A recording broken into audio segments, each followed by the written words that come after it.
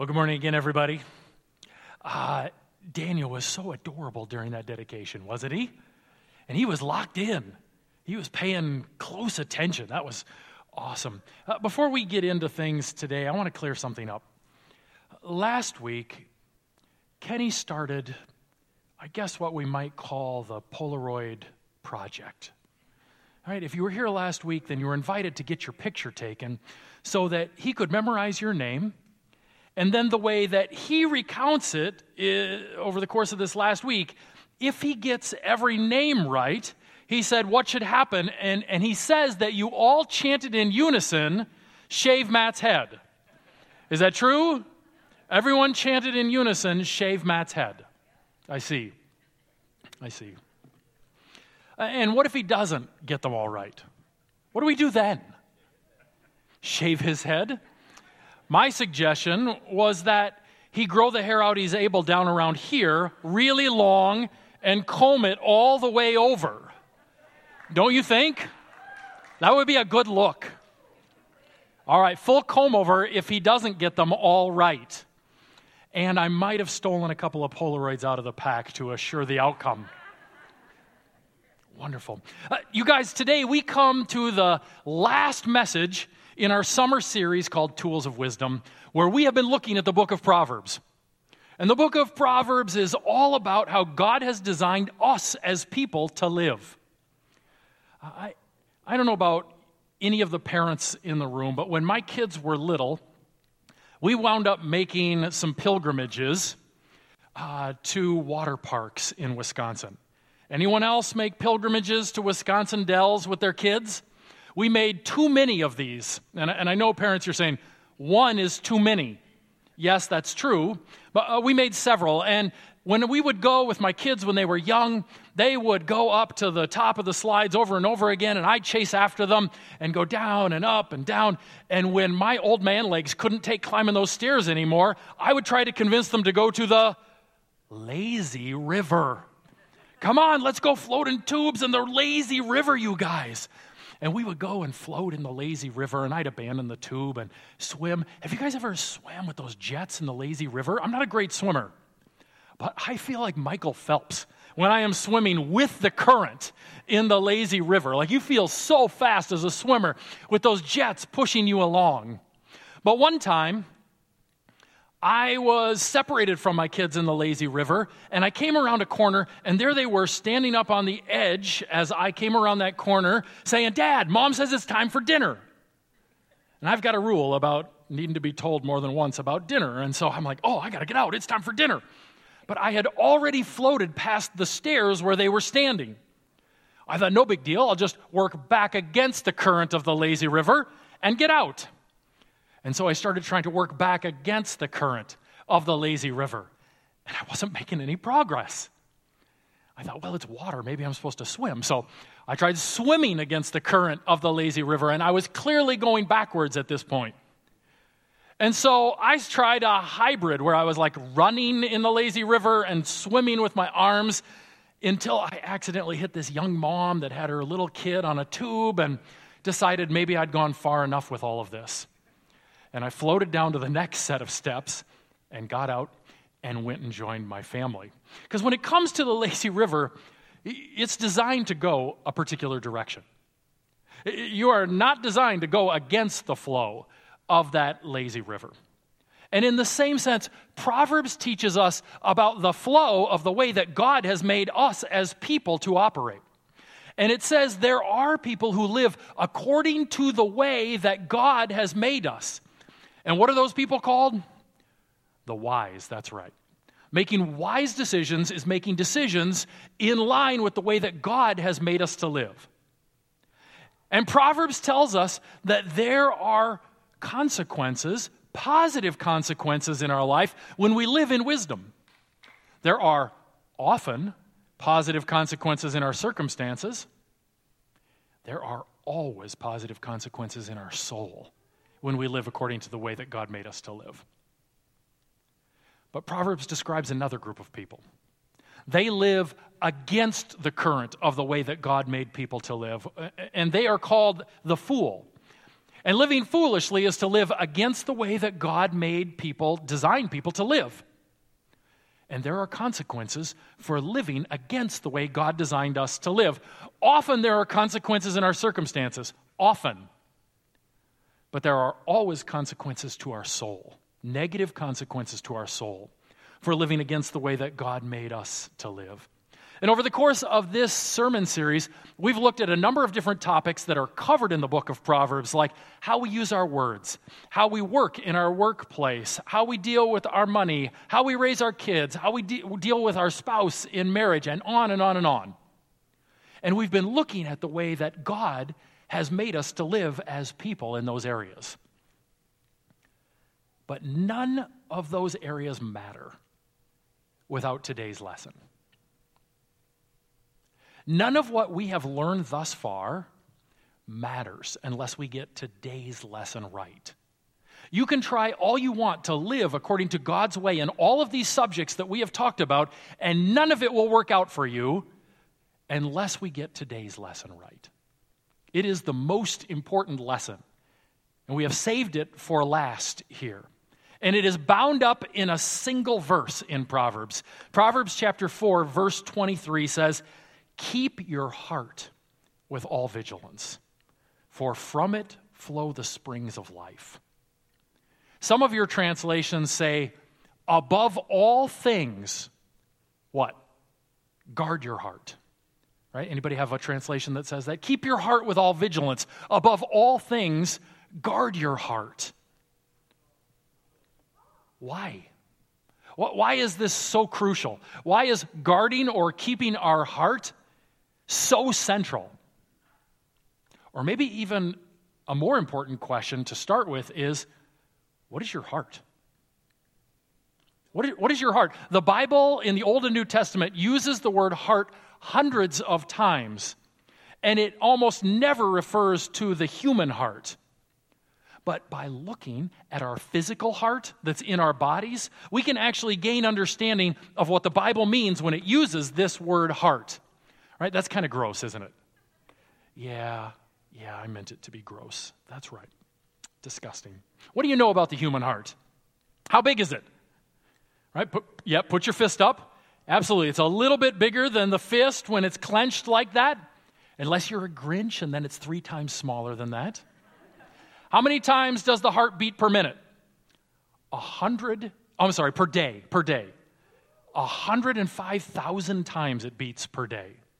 You have 3 liters of blood, 6 liters of blood in your body, and it cycles it through 3 times per minute. A blood cell travels 12,000 miles over the course of a day through your body. 12,000 miles each blood cell travels, bringing much needed oxygen so that every part of your body can live and function the way that it is meant to. Because the heart is the core of it all. What happens if the heart goes bad? It all goes bad, doesn't it? 600,000 people will die of heart disease this year in America. 1 in 4 Americans will die of heart failure. It's easily the leading cause of death in America. Because when the heart goes bad, it all goes bad. Because the heart is the very core of who we are. Everything depends upon the heart. And when we think about the physical heart and the role that it plays in our bodies, we learn more about what the Scripture means when it describes our spiritual heart. The Hebrew word that's used here is lev, and it has 2 definitions. The first is this: the center or core of who we are. The innermost place of who we are is the first definition. The very core of our person. The second definition to lev is this: it is the seat or throne of our life. And we really need to combine these 2 definitions in order to get a full understanding of what the Bible is talking about when it uses this word heart. It is the inner core of who we are, where the throne of our life dwells. Let me say that again. What is our heart in the Scripture? It is the inner core of who we are, where the throne of our life dwells. And who or what sits on the throne in our innermost parts impacts every part of our life, doesn't it?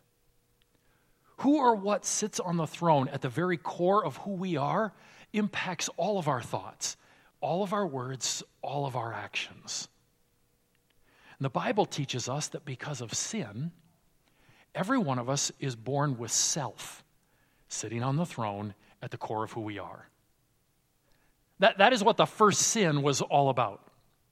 God made this amazing paradise for Adam and Eve, and he said, you guys enjoy, have at it, it's all yours, do what you will. But in this one area, with this one tree, I'm going to give you an opportunity to show that I'm the one who sits on the throne of your heart. Every other thing, you can have at it and enjoy all that I have made, but in this one area, I'm giving you an opportunity to show that it is me that dwells on the throne in the core of who you are. And they did, until the day when they put self on the throne and decided to disobey and rebel against God. And ever since that time, people have been born with self on the throne in their life. Last weekend, my wife and I, we took care of her sister's kids. And among those children, there's a toddler. Right? What an amazing reminder that we are born with self on the throne. Whew! 2 days, and we were exhausted. So many battles of the will. It was crazy. It reminded me of another time where self climbed back on the throne of my own life. 10 years ago, my wife and kids and I were all vacationing at this cabin in the mountains of Montana. And while we were there in this beautiful setting, another one of Erica's sisters that lives in Washington was traveling through to Minnesota and said, can we stop and stay with you for a couple of days? And we said, sure, that would be great. And so they came, and the first day they were there, we decided that they would all go horseback riding. We had this connection with this ranch there, and they would take us for free horseback riding through the mountains and all this gorgeous scenery. And so we decided that we would all go horseback riding. Only my wife's sister had a 4-year-old and a toddler. And they were not old enough to go horseback riding through the mountains. So it was determined that since I'd already gone a couple of times, I would stay back and watch the 4-year-old and the toddler while everybody else went out horseback riding. No sooner had they gotten in the car and I heard the car doors close and they headed up the dirt driveway when I find that toddler over in the corner of the room under the kitchen table, grunting and red-faced. I know why a toddler goes in the corner and grunts and gets red-faced. And all I could think was, why couldn't you do this 2 minutes earlier? Are you kidding me? Like, what do I do now? My first instinct was to run to the window to see if I could catch them before they got all the way out on the road. But they were too far down the road. I was not fast enough to catch them. My second instinct was, what? I mean, can't he just sit in it until they get back? I mean, it's only 4 hours. But then I caught a whiff and said, no, that's not going to work. There was a mountain river, the East Rosebud River, that ran about 10 or 15 yards behind the cabin. I thought, maybe I can go out and just hold him in the river in his diaper and it'll all wash out. I mean, the water's probably 40 degrees coming out of the mountains. He'll get numb quick. It'll all go, it's great.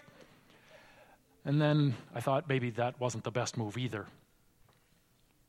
And as I sat there, all that I kept thinking about over and over again was, why couldn't you do this 2 minutes earlier so that your mom would have to change you instead of me? Now think about that. She had a 4-year-old and a toddler. What had she been doing for the last 4 years? Changing diapers every day. Hundreds and hundreds of diapers she had been changing over the course of the last 4 years. My youngest kid was 11. I hadn't changed a diaper in 9 years. And yet my first instinct was, why couldn't she do it? Right? Make her do it among the hundreds of others that she's had to do. I don't want to do it. Why is that? Because self constantly wants to creep back onto the throne in our life, doesn't it? It'll take every opportunity to creep back onto the throne of our life. And if we live with self on the throne, a great big bowl of me on the throne at the core of who we are, God says there's punishment for that. In Proverbs chapter 16, verse 5, everyone who is arrogant in heart is an abomination to the Lord. Be assured he will not go unpunished. The Hebrew word for arrogant here is often translated proud. Arrogant or proud of heart. Who are the proud of heart? Those who have self on the throne at the core of who they are instead of their maker. That's who's arrogant or proud in heart.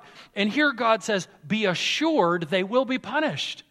It may not look like they're being punished here right now, but be assured. Punishment will come for those who live with self on the throne at the core of their life. Thanks be to God, there is another way to live.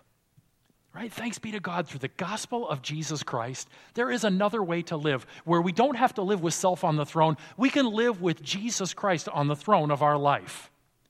That is good news. Right? That is absolutely the good news. Anyone in the room ever heard the phrase, ask Jesus into your heart? Right? Ever heard that phrase, ask Jesus into your heart? What does that mean? I am confident that the multiple times growing up in the church as a kid that I was invited at age 4, age 6, age 8 to ask Jesus into my heart, I had no idea what that phrase meant. I figured that I was supposed to pray some prayer, and then Jesus would come and live in my upper torso someplace. I was told it wasn't my actual heart, but he'd dwell in here someplace, and then I'd go to heaven. That was the extent of my understanding of what it meant to ask Jesus into our heart. It may not be the most helpful phrase to use, especially with children. But as we think about it, and we think about how the Bible defines the heart, what does it actually mean to ask Jesus into your heart? Right? It means he takes up his rightful place on the throne in the core of who we are. Isn't that what it means? The throne for which he and he alone was made, God comes to dwell on that throne. We repent of a life with self on the throne, and instead Jesus takes up his rightful place on the throne of our life and changes everything about us, everything in our life. That's what the phrase means. Jesus says in Luke chapter 9, whoever wants to be my disciple must deny themselves, take up their cross daily, and follow me. For whoever wants to save their life will lose it, but whoever loses their life for me will save it. Jesus says here there's a fundamental choice. And that fundamental choice is you can remain on the throne of your own life. Your life can remain about your dreams, your desires, and your decisions. And he says, if that's true, and you hold on to your life with you at the center, you're not my follower. Right? You're not my disciple. He says, but there's another option. And that other option is you repent of self on the throne. And I dwell on the throne in the core of who you are, and your concerns out of that become about my dreams, my desires, my decisions. And with me living at the core of your innermost life, then you are my disciple. Then you are my follower in this world. That's what it means to ask Jesus into your heart. To ask Jesus into your heart doesn't mean you pray a prayer so you get to go to heaven. To ask Jesus to come into your heart means you recognize that you need to repent of a life of self on the throne in your life, that you need to give up all desires, dreams, and decisions of your own and take on the desires, dreams, and decisions of Jesus ruling on the throne of your life. And when that happens, everything changes. And there is so much goodness and so much joy in life when Jesus is ruling in his proper place in our life, when he is sitting on the throne. God changes everything when Jesus rules on the throne of our life. We get a new heart.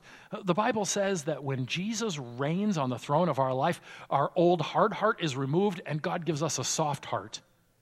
A heart with brand new desires because Jesus now reigns on the throne of our life. Well, what kind of new desires do we get when Jesus reigns on the throne of our life? Right, first and foremost is the desire for more of Jesus. He reigns on the throne of our life, and we want nothing more than to know him more and to spend more time with him.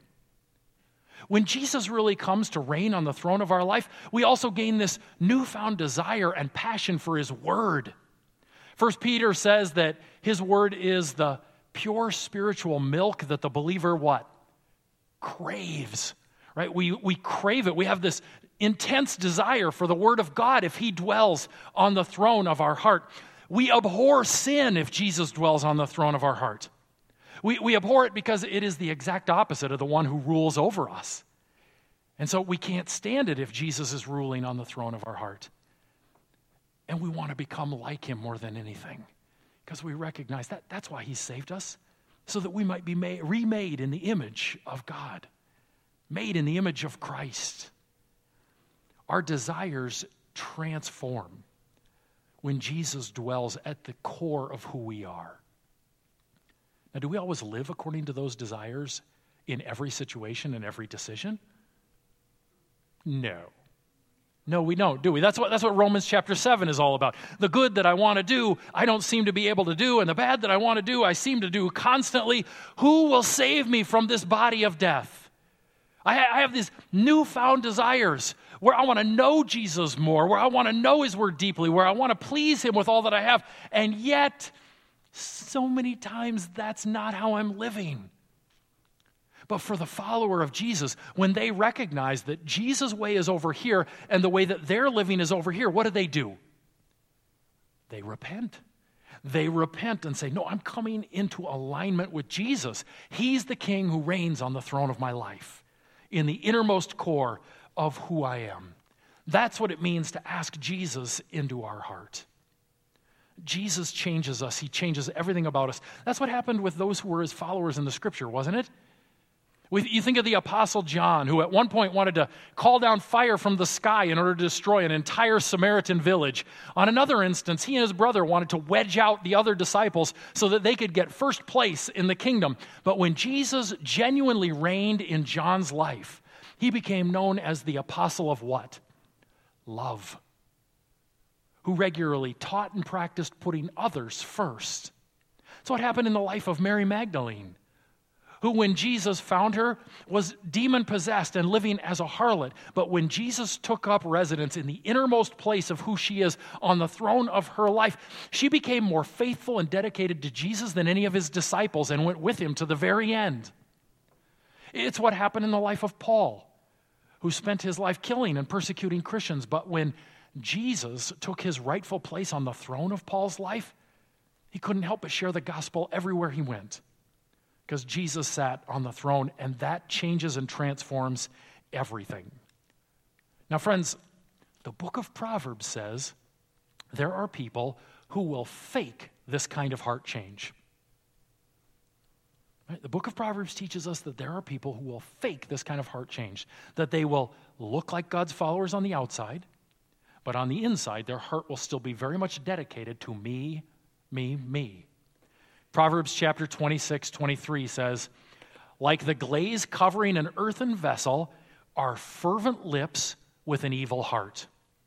Read that again. Like the glaze covering an earthen vessel are fervent lips with an evil heart. What is this talking about? Well, 3,000 years ago, people would make and sell pottery or earthen vessels. And sometimes in the process of making a piece of pottery, it would crack. And as the potter, what would you do in that situation? Well, if you were an honest potter, you would throw that piece of pottery away because it was cracked, and you would start again. But that cost you, didn't it? And so a dishonest potter would fill that crack with material. And then they would put wax all around over that part of the pot. And then when it was glazed, you wouldn't be able to tell that a crack was ever there because of the glaze of that wax. This process was so common that the ancient Greek word for sincerity actually just means no wax. That's all it means, no wax. It alludes to this process and says no covering over. And Proverbs chapter 26-23 says, there are people whose hearts continue to be about me, me, me, but they cover over it with fervent lips. They show up at church on Sundays. They pray before their meals. They may even lead Bible studies, but their heart is still thoroughly dedicated to my wants, my desires, my dreams, living my way. And Christ is not on the throne in their life. The Holy Spirit revealed to me when I was a youth that this was me. That to anyone who looked at my life from a distance, I would look like a good follower of Jesus. I went to church regularly. I was even willing to pray out loud occasionally when the occasion called for it and no one else was willing to. But as God began to work in my life, the Spirit convicted me. Yeah, your life looks decent on the outside, but your heart is all about Matt. Matt's dreams, Matt's desires, Matt's decisions. And through the grace and mercy of God, the Holy Spirit convicted me of this and led me to a place of repentance where I was able to recognize even my desire to look good on the outside was all about who? Me. And that couldn't stand any longer if I was going to genuinely be a follower of Jesus. I needed to follow Jesus. He needed to take the place on the throne in the core of my life. Some fake Jesus on the throne. I've been there. I've lived that. And there is nothing worse in life than to be a person faking Jesus on the throne while self remains at the core of who we are. Well, how do I know? How do I know who or what sits on the throne of my life? If I'm just faking or if Jesus genuinely has this place on the throne of my life? Proverbs says God will test you in order to reveal what is in your heart. Proverbs 17:3 says, the crucible for silver and the furnace for gold, and the Lord tests the heart. Through superheating, you can tell whether gold or silver are pure or impure. You can put them in the crucible. You can bring them under intense heat, and it reveals the amount of purity or impurity that exists there. And in the same sense, God will bring us under heat. The heat of challenges, the heat of hardship, in order to reveal what is really going on in our heart and who genuinely is sitting on the throne. That's what he did with Abraham when he said, Abraham, I want you to sacrifice your only son. You know, the child I promised to you, the child of promise. I want you to sacrifice your only son. Because Abraham, I would like to know, you know, is it you that sits on the throne of your heart, or do I sit on the throne of your heart? And it became clear in that situation. God sat on the throne of Abraham's heart, and God provided in a miraculous way for what was needed in that situation. When God said to Jonah, I want you to go to Nineveh, it was a test. Jonah, what is in the core of your heart?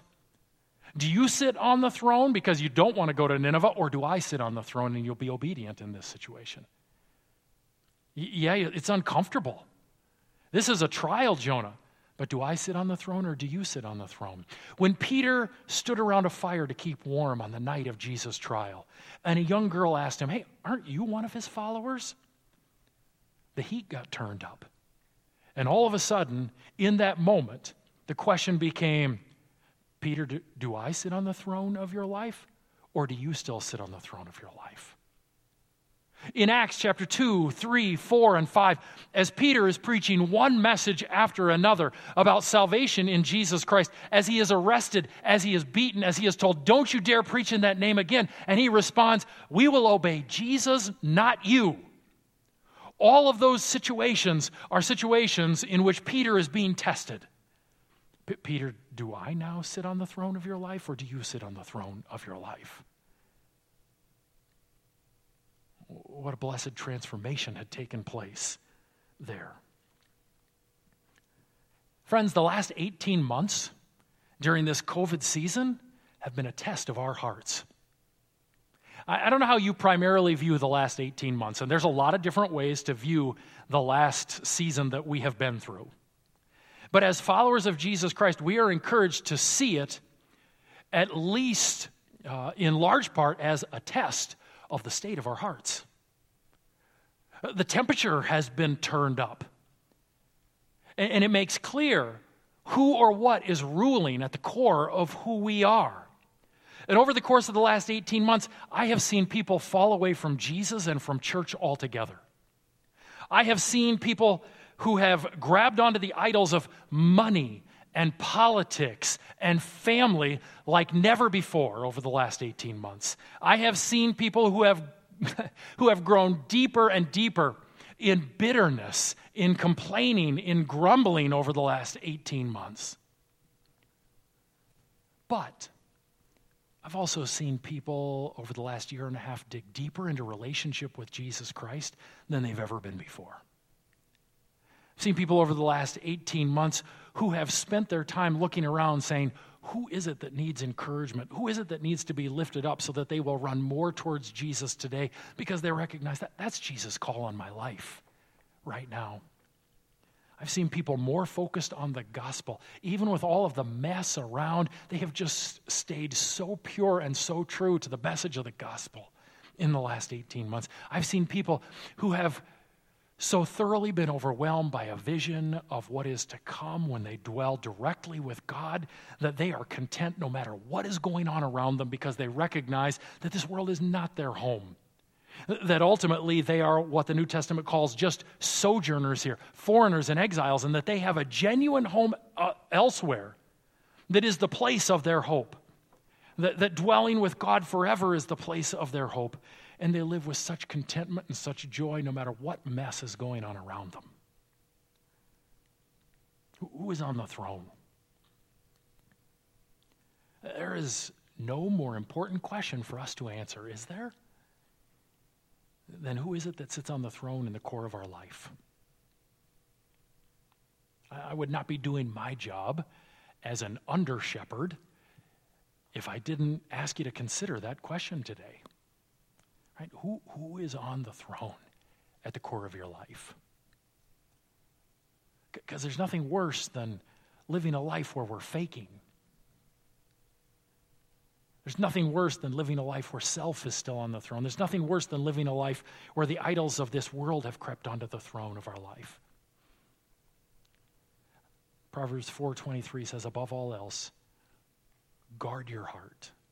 Right? Keep your heart with all vigilance, for everything you do flows from it. Right? Everything you do flows from it. Would you guys bow your heads with me? And let's just spend a moment with God's Spirit searching our hearts.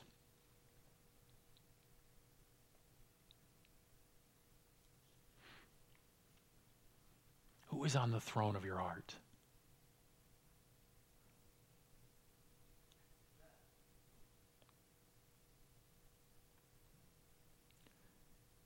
Friends, let me encourage you. What matters is not how you entered this room, but how you leave it. What matters is that we have met with the living God, and we cannot remain unchanged when we meet with him.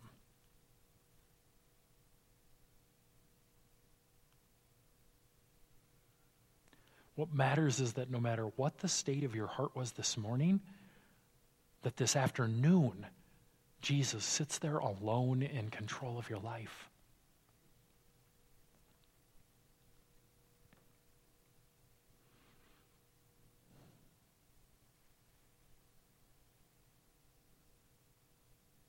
Would you acknowledge Jesus as King on the throne in the core of who you are?